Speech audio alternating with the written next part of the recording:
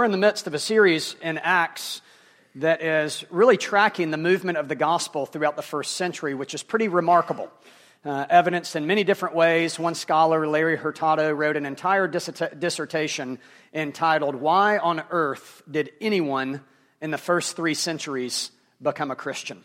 which actually gives some indication on how unique this movement was. And we've seen already, as we've looked at the first few chapters in Acts, this movement of the gospel. And what we've seen in Acts, and what we see actually even today, is this: when there is external progress of the good news, there is, without question, opposition. Oftentimes what we see when there is external advancement, there is internal strife and resistance. And we see that yet again here in Acts chapter 4 this morning. In Acts chapter 3, Peter and John have healed a lame cripple outside the temple. They did so influenced by the power of the Holy Spirit for God to affirm His goodness and His authority in and through them and to establish their witness. Then Peter preaches a pretty fantastic sermon that we looked at last week that was a Christ-centered sermon. And now Peter and John have been put under arrest by the officials, the religious and government officials, because of what they've done. They're experiencing opposition. They have healed, they have preached the truth, now they're under the gun, and that's where we find them in Acts chapter 4. So stand with me as we read this narrative this morning about the gospel progressing in Acts chapter 4. As they were speaking to the people, the priest and the captain of the temple and the Sadducees came upon them, that is Peter and John, greatly annoyed because they were teaching the people and proclaiming in Jesus the resurrection from the dead. And they arrested them and put them in custody until the next day, for it was already evening. But many of those who had heard the word believed, and the number of men came to about 5,000. On the next day, the rulers and elders and scribes gathered together in Jerusalem with Annas the high priest and Caiaphas and John and Alexander and all who were of the high priestly family. And when they had set them in their midst, they inquired, "By what power or by what name did you do this?" Then Peter, filled with the Holy Spirit, said to them, "Rulers of the people and elders, if we are being examined today concerning a good deed done to a crippled man, by what means this man has been healed, let it be known to all of you and to all the people of Israel that by the name of Jesus Christ of Nazareth, whom you crucified, whom God raised from the dead, by him this man is standing before you well. This Jesus is the stone that was rejected by you, the builders, which has become the cornerstone. And there is salvation in no one else, for there is no other name under heaven given among men by which we must be saved." Now, when they saw the boldness of Peter and John and perceived that they were uneducated, common men, they were astonished, and they recognized that they had been with Jesus. But seeing the man who was healed standing beside them, they had nothing to say in opposition. But when they commanded them to leave the council, they conferred with one another, saying, "What shall we do with these men? For that a notable sign has been performed through them is evident to all the inhabitants of Jerusalem, and we can't deny it. But in order that it may spread no further among the people, let us warn them not to speak to anyone in this name." So they called them and charged them not to speak or teach at all in the name of Jesus. But Peter and John answered them, "Whether it is right in the sight of God to listen to you rather than to God, you must judge, for we cannot but speak of what we have seen and heard." And when they had further threatened them, they let them go, finding no way to punish them because of the people. For all were praising God for what had happened. For the man on whom this sign of healing was performed was more than 40 years old. This is the word of the Lord. Father, we pray this morning that you would show us your truth and that your truth would set us free. It's in Christ's name we pray. Amen.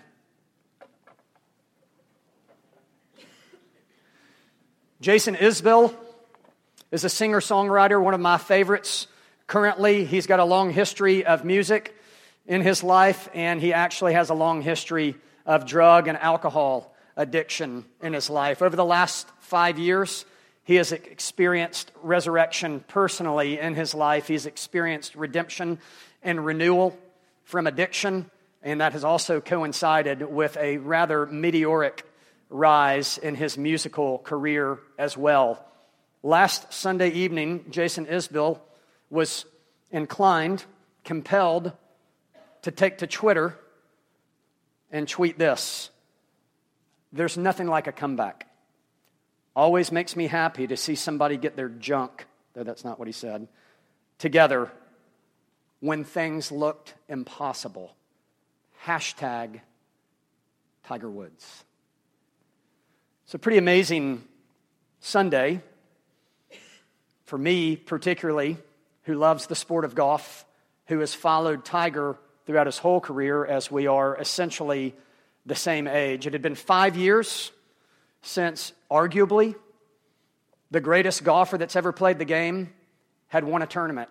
And last Sunday, after a fantastic season of near misses, so close to victory on multiple occasions, including in majors, here, the greatest golfer of all time, seemingly past his prime, is in the midst of resurrection, is in the midst of comeback.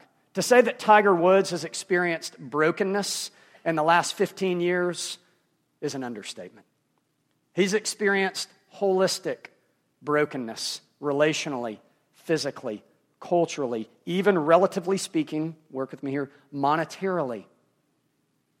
And here he was last Sunday at East Lake Country Club in Atlanta in a very uncharacteristic scene, since the PGA never lets other tournaments do this.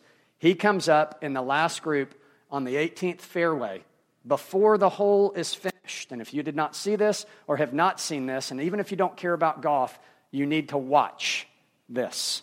You need to watch this video. You need to see the picture of this swarm of people that essentially looks like a college football stadium has emptied their stands to take down the goalpost, and they are following him up the fairway as he approaches number 18 to win the tournament. There's nothing like a comeback. There's nothing like a victory that is birthed out of brokenness. There's something about brokenness that emboldens us. There's something about brokenness that creates humility. There's something about realizing it's okay to not be okay that gives us fuel and passion and renewal and redemption. And today in Acts chapter 4, we see that personally in the life of Peter. Because you understand that Peter was a broken man. We talked last week how fantastic and unique it was in Mark's gospel upon the resurrection, when the tomb keeper at the graveside is talking to women about Jesus. These women came to see Jesus, and this man beside the tomb is saying, "Oh, he's not here.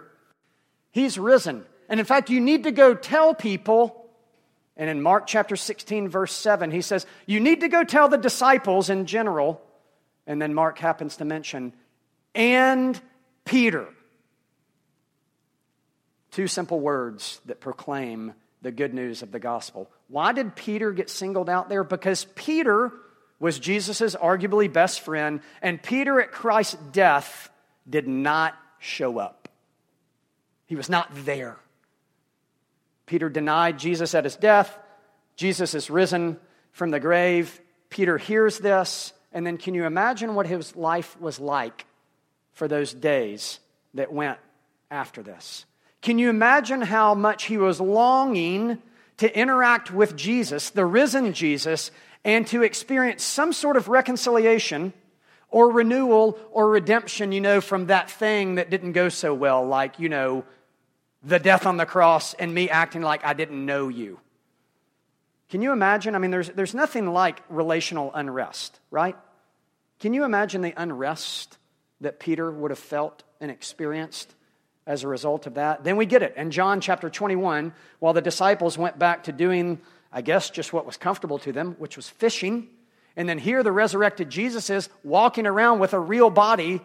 I'm so tempted to do theology right now on new heavens and new earth, but I don't have time and I can't. But Jesus is walking around with a real body, having conversations with people and doing things like in John chapter 21, cooking breakfast. It's amazing. This is a very far stretch from our common notions of, oh, heaven, new heavens, new earth, clouds, harps, singing, praising, something that I'm supposed to be excited about, but I'm not.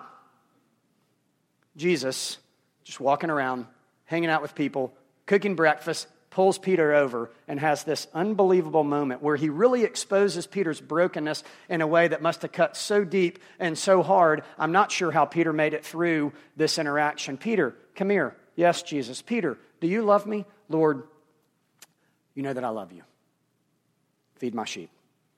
Peter, do you love me? Yes, Lord, you know that I love you. Feed my sheep. And then a third time, fitting, right? This is reciprocation. This is a proclamation of holistic redemption. Peter denied Jesus 3 times. Jesus is going to ask him 3 times, third and final, Peter, do you love me? And can you imagine at this point, the text doesn't tell us, but if Peter had a dry eye, I'd be surprised. Do you love me? Yes, Lord, you know that I love you. And then Jesus says, feed my sheep. And in Acts chapter 4, you know what Peter's doing? He's feeding the sheep in a way where he has been transformed out of his brokenness into boldness. And that's what I want us to consider this morning, that Acts chapter 4 is a proclamation of the gospel, that it tells us that God uses our brokenness and transforms us into boldness.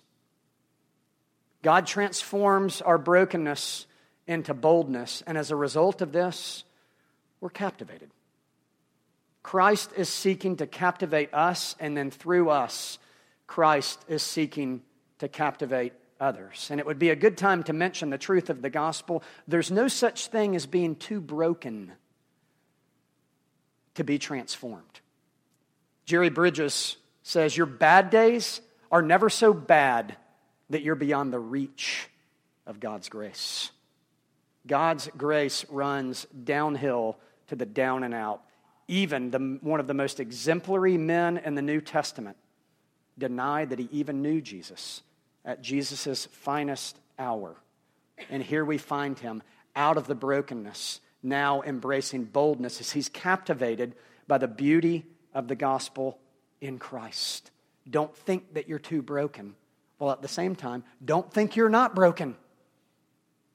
Because we all are, and we're in need of healing and captivation by Christ. Beyond this bigger idea of seeing that God uses our brokenness to create and transform boldness into our life, I want us to look more specifically as we see Peter and John's courage, which is a stark contrast to what we referred to earlier in Peter's life, as we see their connection to Christ. And then finally, it's amazing what freedom this brokenness and this restoration creates in Peter and John's life. To begin with, we see just their courage to stand up to the cultural pressure that not only was cultural pressure in general, but we've got to understand this was religious cultural pressure. To refer back to what I said earlier, Christianity at this point is barely a dot on the worldwide religious stage. I've said before in this series that in fact, in this time, there was no such thing as the word Christian, and there was definitely no such thing as a religion called Christianity. In fact, whatever these people were doing, they were actually called irreligious, and people referred to Christians as atheists. And here Peter is, out of his brokenness, experiencing this captivation by Christ and the restoration that they experienced that day over breakfast. And Peter and John are proclaiming with courage the gospel. They are embracing with courage the gospel. Specifically, what are they proclaiming with courage? Well, Peter again, and he's done this 3 explicit times already in the first 4 chapters of Acts, Peter is explicitly proclaiming the resurrection. That's something that's significant. It's the center point and the centerpiece of the Christian religion. I refer you to the reflection at the front of the bulletin that I read during the announcements. If we were to pick one word, James Stewart, the scholar, says, that we're going to summarize or describe Christianity, the one word is life after death, resurrection. And so Peter wants to make sure that these people know this has all been done, this healing took place, I'm here now, I'm proclaiming this boldly for one reason, for Christ, by His power, centered on Him. Oh, and by the way, He's resurrected. The Sadducees in our text particularly needed to know that, as it was in direct contradiction of their belief system. They struggled, let's say, with the supernatural reality of life after death. And Peter wants to be very clear. It is Christ's name, the resurrected Christ's name. He shows courage in the midst of cultural pressure at large and religious cultural pressure. He proclaims truth. And of course, at this point, and there's a lot of points like this in this text, we have to ask ourselves, do we show courage in the midst of cultural pressure to proclaim the name of Christ? I find it fascinating. I actually don't watch him much because I'm old and I don't stay up late enough. But some of you would be familiar with Stephen Colbert, and regardless of what you think about him as a comedian, regardless of what you think about him politically, you can read this and fact check me on this. Stephen Colbert is a devout Catholic who boldly professes faith in Christ. And he has a myriad of stories that are well documented.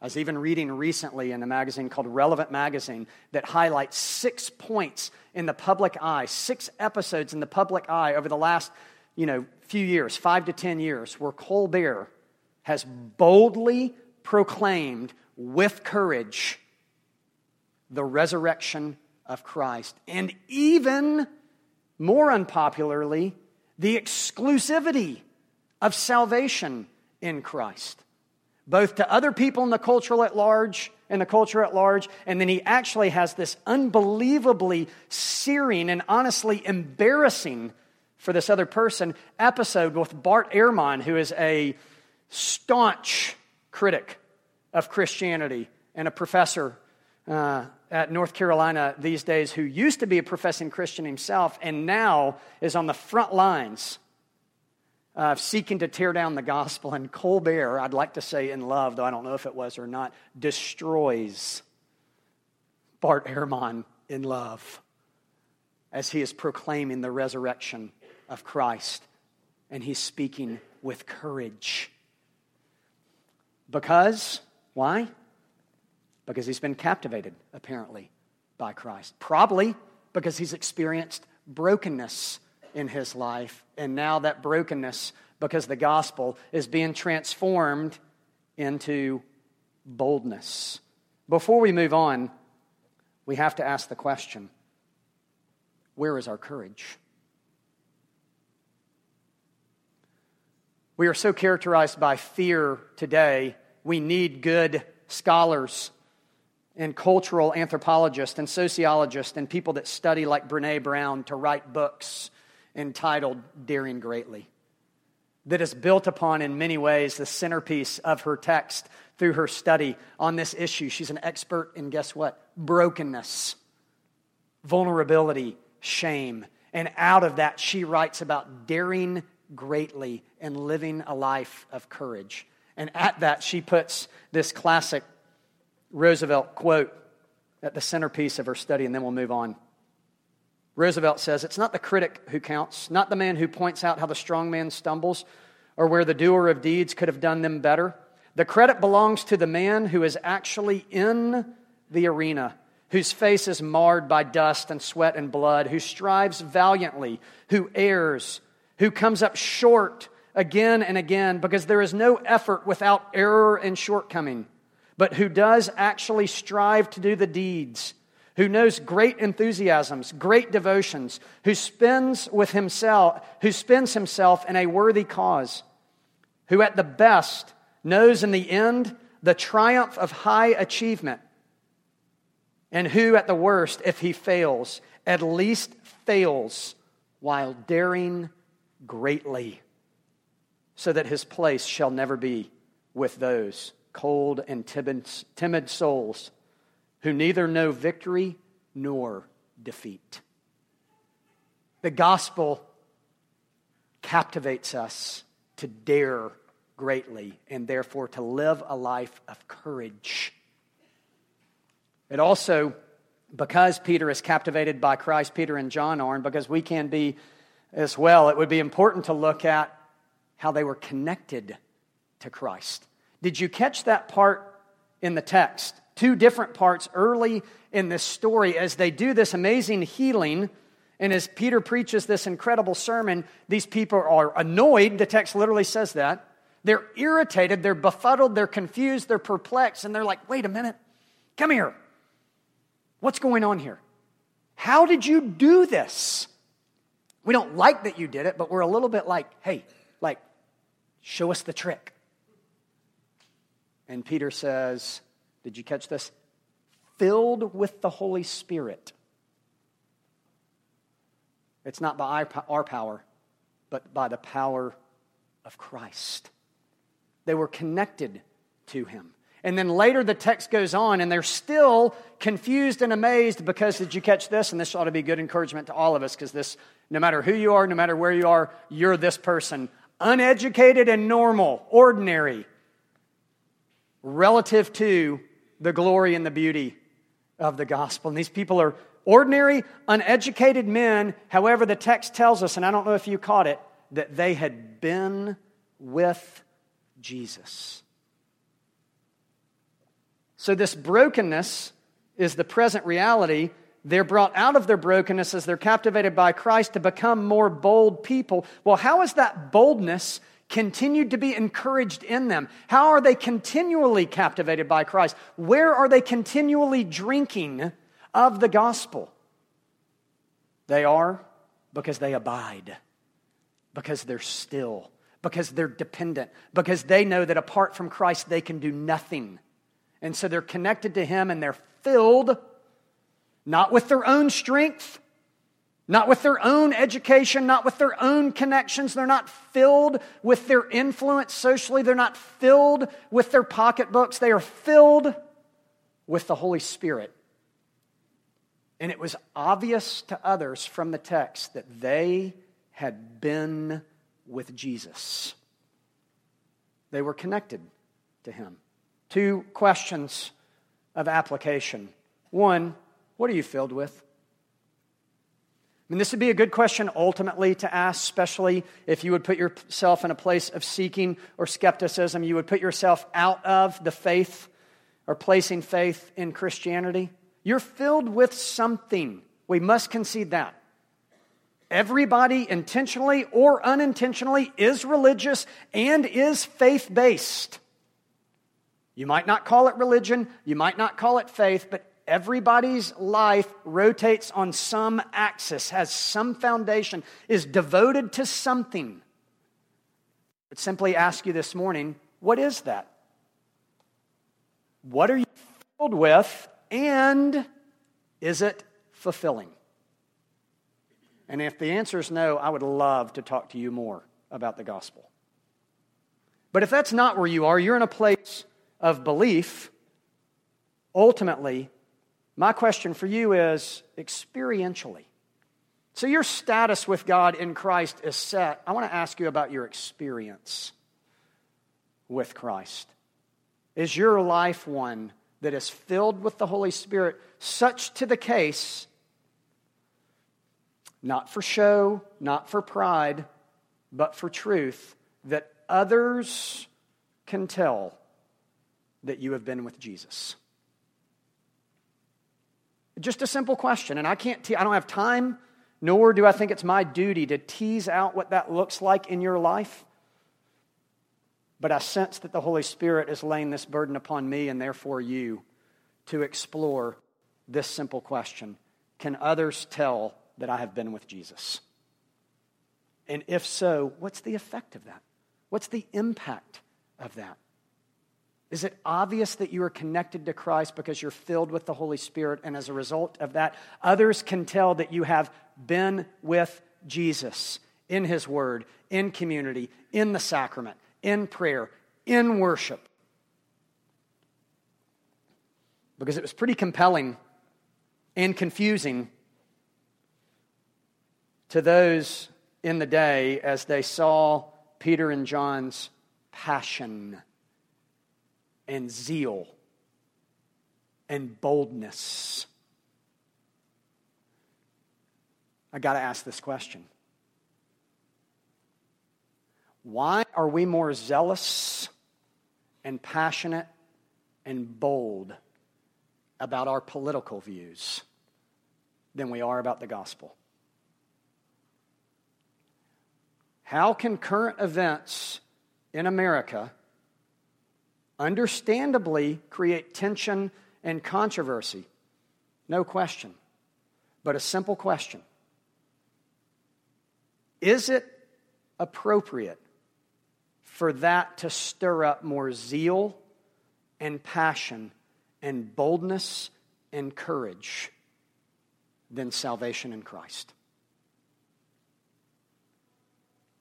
I'll let you and the Holy Spirit, who can fill you, deal with that question. I'm asking myself the same thing. So they're captivated by Christ because He's transferring them out of brokenness into boldness, and we see that they're courageous and that they're connected to Christ. And then lastly, what this does is this creates this freedom.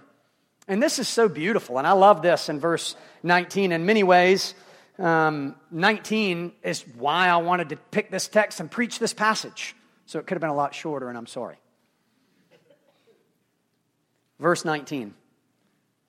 Upon this questioning, perplexing, this confusion, so they called them and charged, this is 18, so they called them and charged them not to speak or teach at all in the name of Jesus. And once again, it would be understandable. Lots of cultural pressure, lots of religious pressure, relatively small community of people that are going to back Him at this point to just be like, yeah, we'll kind of go the strategic subversive route. And we'll say yes, but we'll really act no. But at this point, they don't care. You know what? Oftentimes, broken people, because they're humble, don't care. Like, they don't care. And so Peter's like, I don't care. The body they may kill, God's truth abideth still. I don't care. And so he says this, but Peter and John answered them, look, whether it is right in the sight of God to listen to you rather than to God, you must judge. Think about this what you want. Here's my deal. For we cannot help, the NIV says, but to speak of what we've seen and what we've heard. What freedom. What freedom the gospel brings out of our brokenness into this boldness where they can embrace this reality. They're like, look, I don't care. I don't care what you think. Think if this was the guiding principle in our life, because I'm telling you, I'm not saying this is easy to embody. I am telling you this should be the guiding reality in our life if we more fully understood the gospel. That each day we would wake up with one voice that matters, one voice that identifies us, one voice that tells us who we are. And it would not be the voice of others. And it would not be our own voice. And it would not be the voice of the culture. It would be the voice of God in the gospel that tells us, you think you're bad? Cheer up. You're far worse than you've ever imagined. You don't have a clue. You think you're loved? You're far more loved and accepted and forgiven in Christ than you've ever dared to dream. What if that was the predominant voice day in and day out? Guess what? We'd be free people. Not fully. It's not new heavens, new earth yet, unfortunately. But truly, there is more freedom for us to live in. A freedom from others' opinions. A freedom from cultural pressure. A freedom to be this and do that, say this and say that, and with the gospel, with truth, in humility, out of brokenness, say, I don't care. I can't help it. I have to speak about what I've seen and what I've heard. You know what the impact and the effect of that would be, since this is the whole arc of the book of Acts? Revival. Look at the front of your bulletin. We'll close with this. Tim Keller, New York City, who I would say knows a thing or two about witnessing gospel revival. Not only in that great city, but in great cities throughout the world. Revival occurs as a group of people who, on the whole, think they already know the gospel, discover that they really do not know it fully, or fully know it. And by embracing the gospel, they cross over into living faith. When this happens, in any extensive way, an enormous release of energy occurs. Well, I'm telling you this, we need an enormous release of energy to occur in this room, in this city, throughout the world. And we pray that God would do that. Pray with me. Father, we thank you for this story. We thank you for people like Peter, who honestly is really similar to Jason Isbell and Tiger Woods. And I love that. And me, and these people. We're broken people, we're messed up, and we need you. So we pray that you would meet us in our brokenness, which is never too deep for you, and that you would bring transformation, and that through transforming us, we would not be able to help, but to speak about what we've seen and what we've heard. We pray these things in Christ's name. Amen.